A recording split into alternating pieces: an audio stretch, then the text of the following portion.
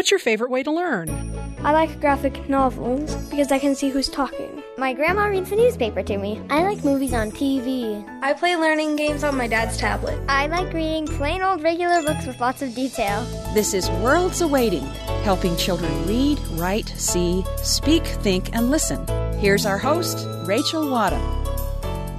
In today's world, we are called upon each day to engage with a wide range of digital literacies, which allow us to interact with the technology that surrounds us to find information, connect with people, and solve problems.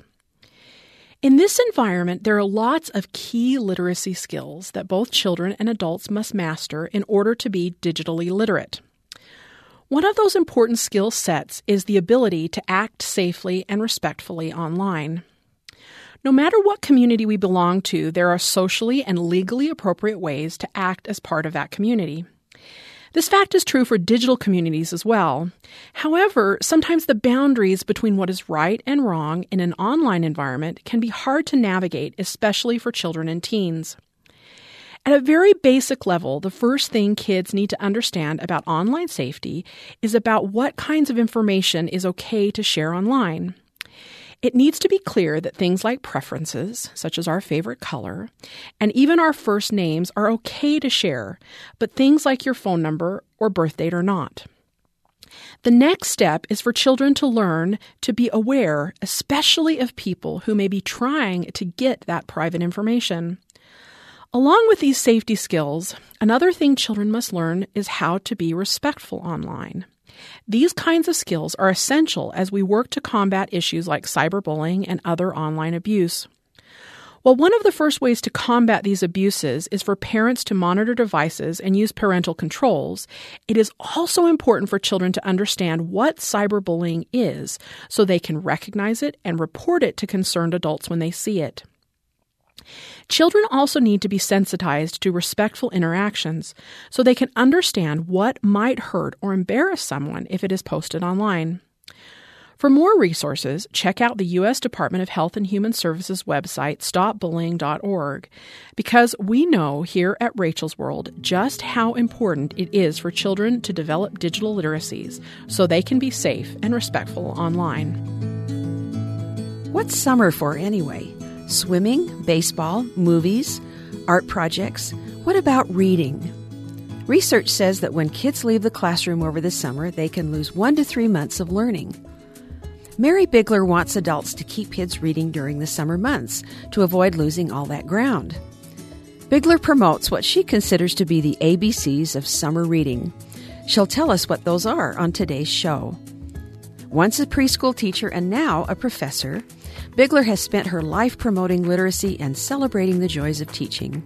She's an award-winning professor in the Department of Teacher Education at Eastern Michigan University and author of Lessons Learned.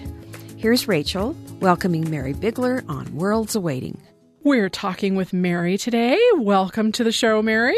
Hello, Rachel. I'm delighted to have an opportunity to visit with you. Oh, it is always a joy to visit with you because I think we are both passionate about so many things. We share our passions of learning and literacy and reading. But one of the things that we are really advocates for, and you in particular are a great advocate for, is summer reading. So tell us, why do you think summer reading is so important? Well, you know, it's absolutely critical that we keep children reading during the summer, Rachel. I say just because the school doors are closed doesn't mean reading and learning should stop. We've known for a long time as educators that in the summer children experience what we call the summer slide, or in other words, they regress in their reading. When we test children in June and then retest the same children in September, they've lost ground. They've gone backwards. The average student loses about 1 month of instruction during the summer, and some students, unfortunately, can lose up to about 3 months of reading achievement over the summer if they don't read. But the good news is that if children keep reading, they can maintain their level that they achieved in the preceding school year. And all they have to do that, according to the research, is read about 6 books over the summer break. So I, of course, like to say, well, if we can read 6 books and maintain what we had, why don't we read 12 books or 15 books and gain some ground and become better readers over this summer? So that's why I think it's so important for all of us to encourage children to read over the summer. Mary, I couldn't agree with you more. I think that summer slide is really something that is significant. And I don't think a lot of parents or adults or maybe even teachers or librarians to that extent really understand how significant this regression is and then how hard it is for them to get back when they go back into school. So very simple things we can do as parents to help students read over the summer. So what are some of your suggestions that we can do to help them engage in reading? Okay, I like to start with what I call ABC, because that's a very simple thing for parents and teachers and interested adults to remember. A, children need access to reading materials. We know that you don't learn to swim if you don't have a lake or a swimming pool or a creek near your house. Well, you don't learn to read and become a good reader if you don't have access to reading materials. So first of all, we need to make sure that we have reading material available for our children. That's the A, access. B are books, books that match children's interests and their reading levels.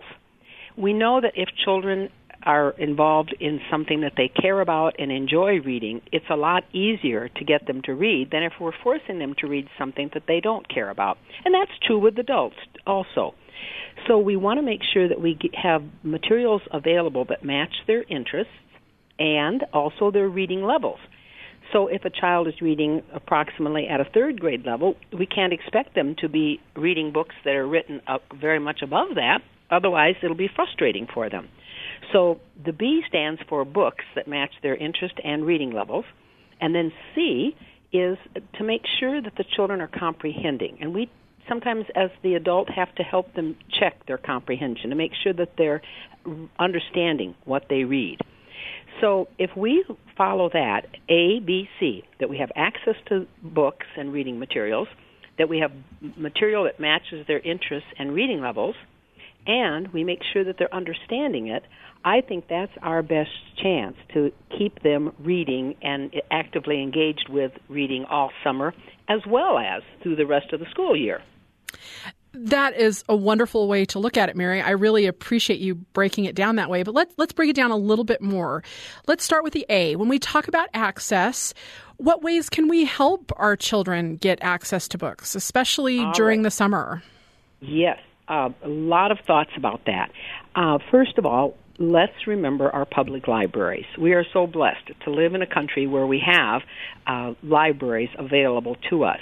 And libraries give us access to books and magazines, CDs, audiobooks, ebooks, and they also offer additional opportunities for children to be engaged with literary activities. They offer story hours, and they have reading incentive programs where children might read a certain number of books and then have a reward of some kind. They feature displays of new books that are popular with children. They have author visits where you can go and listen to an author talk about writing, and that sometimes gets kids interested in reading that author's works. And they have book clubs. And librarians are wonderful resources for parents and children to consult because they know children and they know books, they know what's popular, and they can introduce the kids to books that they may not find on their own. And incidentally, if I could make a plea to any school administrator or teacher or any interested citizen out there in our listening audience, I would really like to think that if we're the richest country in the world, can't we have our school library open at least 1/2 day a week during the summer? Hear, hear. Yeah, I know it would cost some money, but I'm confident there'd be many teachers and parents who would volunteer to staff it. And really, the school library is too valuable a resource to be sitting idle for 3 months. And some children don't have access to a public library. They may not have the transportation or the way to get there, but they might be able to get to their school library. So I'd really like to, as citizens, to say, we need to utilize this wonderful resource and make it more available to children in the summertime. I have a quote. Leslie Conger made a great statement. She said, "The best of my education has come from reading." you don't need to know very much to start with if you know your way to the library. Yay, I love that quote. I love that quote. And today, of course, with the technology, we almost have the library at our fingertips. And it is possible to know more about any given topic than we've ever known before. So in terms of access, we have the technology and we have these wonderful public libraries that we certainly can connect with children to encourage them to read. Yeah, I love that sense. And as you well know, I'm a big advocate for libraries and agree, if we extend the school lunch program into the summer, forget kids' food during the school year, why not open the library too? The school's already open. There's people there. We might as well do that. So I am a big advocate for that. And, as much as I love libraries, and I really agree with you, they're a great resource, that doesn't negate, I think, in my mind, though, having actual physical books in our home and having access directly in home. So could you speak to that, maybe something about how you feel about access with books just that are ours, that are in our home, our own home libraries? Yes, and that is a very important component. In fact, one of the recommendations I often make to parents is to read a book together as a family. And if you have children of various ages, let's say you have a 3, a 6, a 9, and a 12-year-old, there are books that they all would enjoy. The Velveteen Rabbit, or Charlotte's Web, or The Boxcar Children. There are both fiction and nonfiction books that young children and older children and we adults would enjoy reading together. So in building a home library, I always kind of look for those classic books. And, you can go to garage sales and flea market and secondhand stores, and sometimes you can pick up a book for a quarter or 50 cents. Sometimes libraries sell their excess books, and if you can go there and get treasures for a quarter that can become part of your family library and that you will read again and again with the children. So I encourage parents to read these wonderful treasures to the kids. And another important point is to let children choose what they want to read, and especially during the summer. Because, during the school year, a lot of the reading that children do, they have to do, they're required to do. So in the summer, we've got more freedom for children to select the books they would like to read. So 92% of children say they're more likely to finish a book that they've picked out themselves. So when children say they want a particular book, maybe your school does the school book clubs where you can order books for a reasonable price, or maybe your child expresses an interest in a book that a teacher has read out loud, acquire that book, buy that book, give books as gifts to your children, and then say to the youngsters, let's all of us read every day for 30 to 60 minutes. Because if we would read 30 to 60 minutes every single day during the summer, we could read those 12 books that we would like to read in order to improve our reading. At least read the 6 so we don't slide backwards. And so when children express interest in a book or an author, I think parents and grandparents and interested adults, some aunts, uncles, cousins, whoever is buying gifts for that child, bring those books into the home so that, again, we do build a home library that has reading material that children really will value.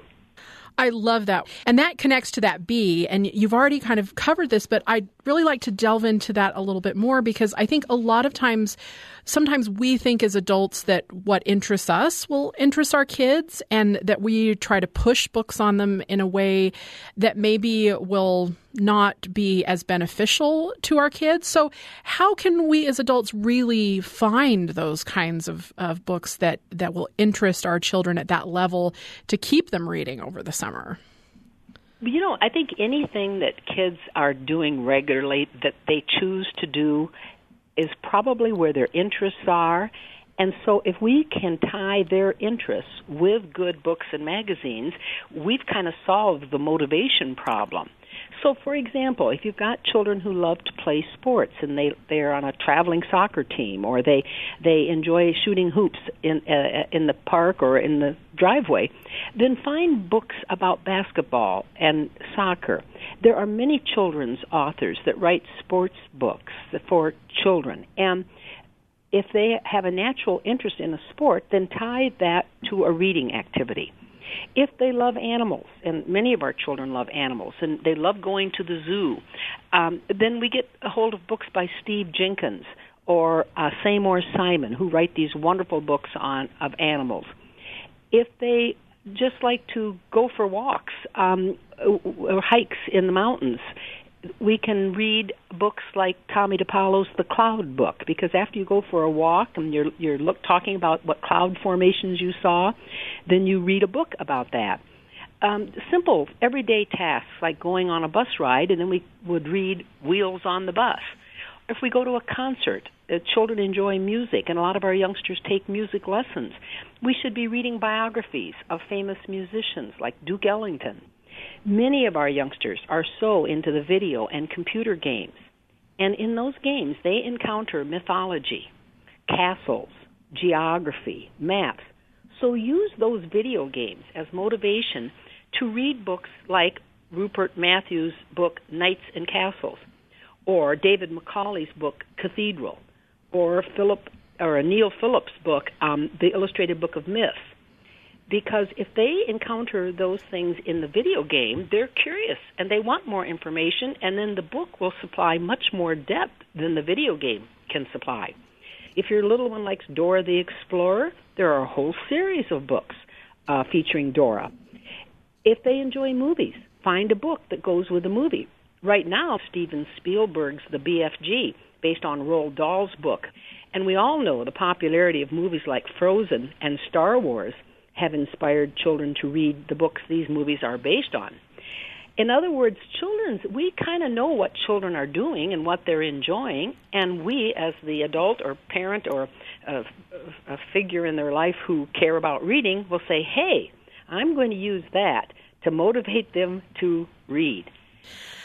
I love that sense, because it's interesting to me, even though we're talking today about summer reading and we're trying to address the needs of students of reading over the summer, the reality is that all of this we're talking about is really making literacy activities and reading in particular just an integral part of our daily activities. So in some ways, what we're talking about extends beyond just the summer. This is stuff that we really should be doing on a daily basis every day.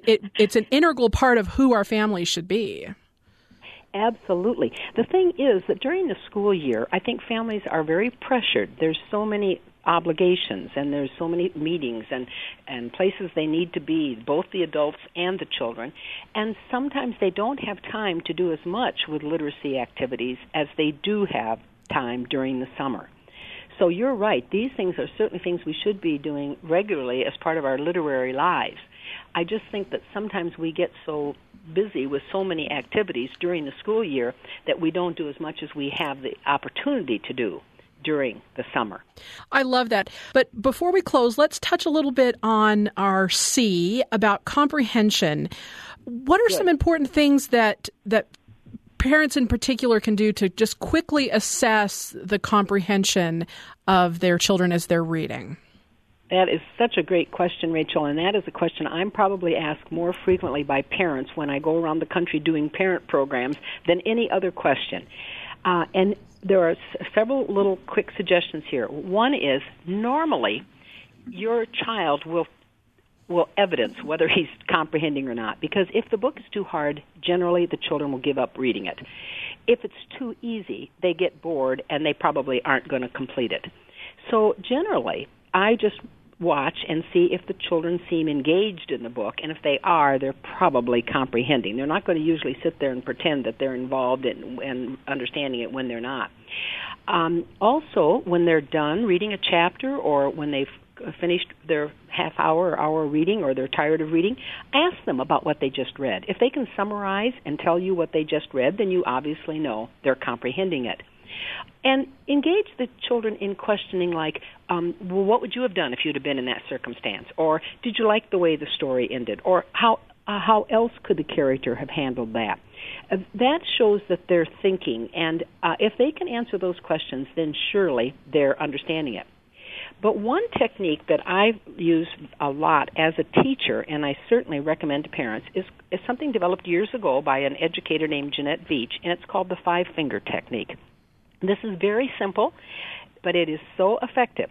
When a child selects a book they think they want to buy or take from the library, or they're interested in reading, You open up to any page in the book, usually kind of in the middle of the book, and you tell the child to read the page. Now, this is like in a chapter book where there are a lot of words. Every time they come across a word they don't know, they put up a finger. And when they come across a second word they don't know, they put up a second finger. If they get 5 fingers up on one page, it probably is a book they should wait and read later. In other words, that might be a little difficult for them. Because if there's approximately 100 words on a page and you don't know 5 of them, that's probably going to interfere with your comprehension. But if they've got 1, 2, or 3 fingers up, they should be able to read that with no problem. So that's a real easy, quick way to decide whether it's a good fit in terms of if they're going to understand the book. But I never would tell a student they couldn't read a book. Incidentally, we just had a contest in one of our local schools where the children had to write about the value of books. And a little 6-year-old boy named Andrew won. And I want to read what he said. I think it's one of the most profound statements of all time. Little 6-year-old Andrew wrote, "Books let me see the whole world when my mom won't even let me cross the street." Oh, beautiful. Isn't that profound? I thought that was fabulous. There are so many benefits to being a good reader.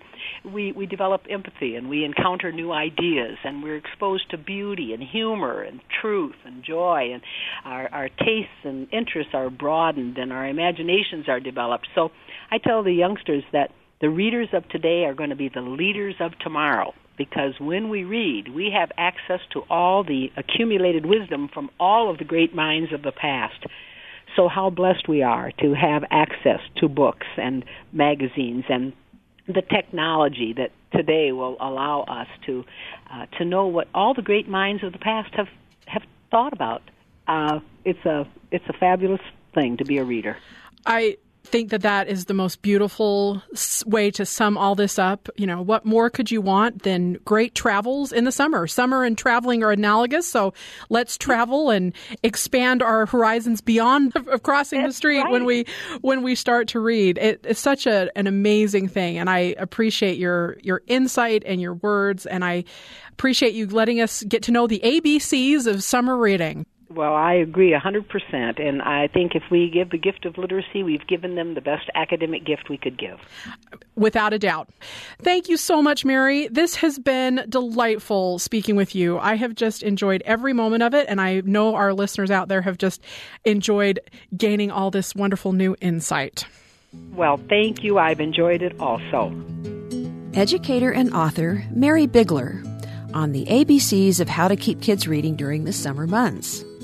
Bigler is an award-winning professor in the Department of Teacher Education at Eastern Michigan University. We close the show with Olivia Noli, World's Awaiting social media manager. I talked to her about her passion for reading, where that passion came from, and how it affects her today. I'd say it was definitely my mom. When I was growing up, she always said, if you want your kids to love reading as much as you do, then start reading to them the day they come home from the hospital. And she always read to us, even when we were older in, middle school and high school. Over the summer, she'd pick a book and we'd sit outside and she'd read it aloud to us. So one of the ones that I remember the most was the Penderwicks. It was such a wonderful book. Someone told her about it, so one summer she just got it. I think I was in 8th grade at the time, and we just sat outside on the back porch, and she read it aloud to us. So I always was reading. She always had, bookshelves for us to pick books off of, and we just always had books to read when we were growing up. And so in 4th grade, I was reading National Velvet, and we were supposed to just pick a book and read it. And National Velvet is wonderful, but it's written in really old English, and I was in 4th grade. It was the biggest book I'd ever read. And so I had waited till the weekend before to read it, and it's a big book. And so my mom would set a timer, and I would read for, an hour, and then I could take a break and get a snack or whatever, and then I would sit back down and read it. And that's how I finished that book. And I ended up loving it. It's a wonderful book, but she had to help me get through it. But she did, and I'm so glad she did because I passed the project. So now you love the public library, I hear. I do. When we were in 5th grade, right before 5th grade, we moved out to the country. And so when we were moving, we had to be out of the house because, people were coming to see it and there were movers and everything. So my mom, she could have done anything. She could have taken us to a movie theater or, could have taken us to the park.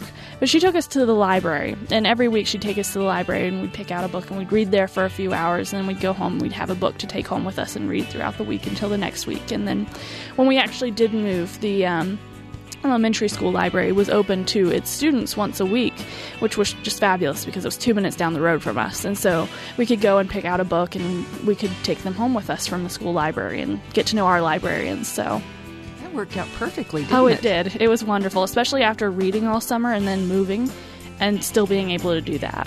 How wonderful. You had some good experiences in the school with teachers and librarians to further your passion of reading. I did. Obviously, elementary school teachers read aloud to us a lot.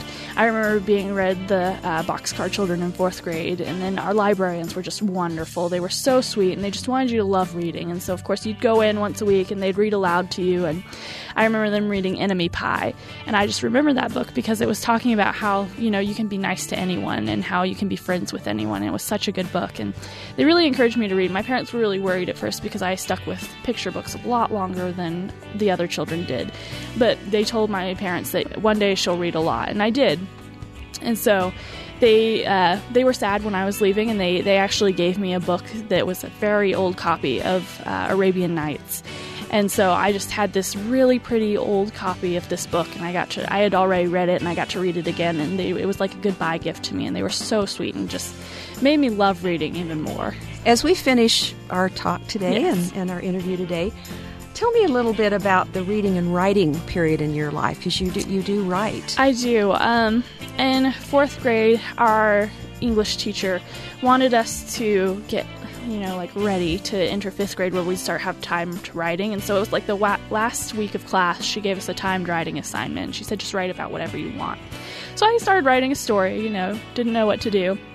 And I liked the idea so much that after it was done, I started writing more. And this teacher had always helped us write and whatnot, and I credit her to helping me learn to love to write. And so I started writing, and I wrote all through high school, and I just really love writing. It's part of why I chose my major, because it has a huge writing aspect.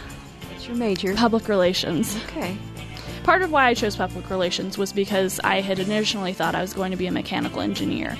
And while I loved it, I realized it wasn't for me. But what public relations had was not only the writing, but it also had problem-solving aspects, in which I really liked. I like being creative and solving problems, and so that's why I chose it. And then it also works well with my hobby of photography, so it just went all together really well. Isn't that great? So PR is your major. Mm-hmm. You have writing.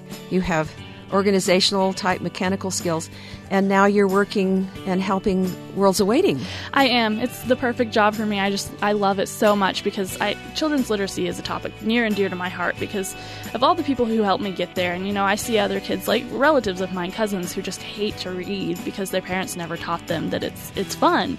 And I wish they could see how much fun it is and how much it can expand your horizons. And Worlds Awaiting is so great at helping parents do that. Olivia Noli, Worlds Awaiting social media manager, talking about her love of books. Thanks for listening to Worlds Awaiting.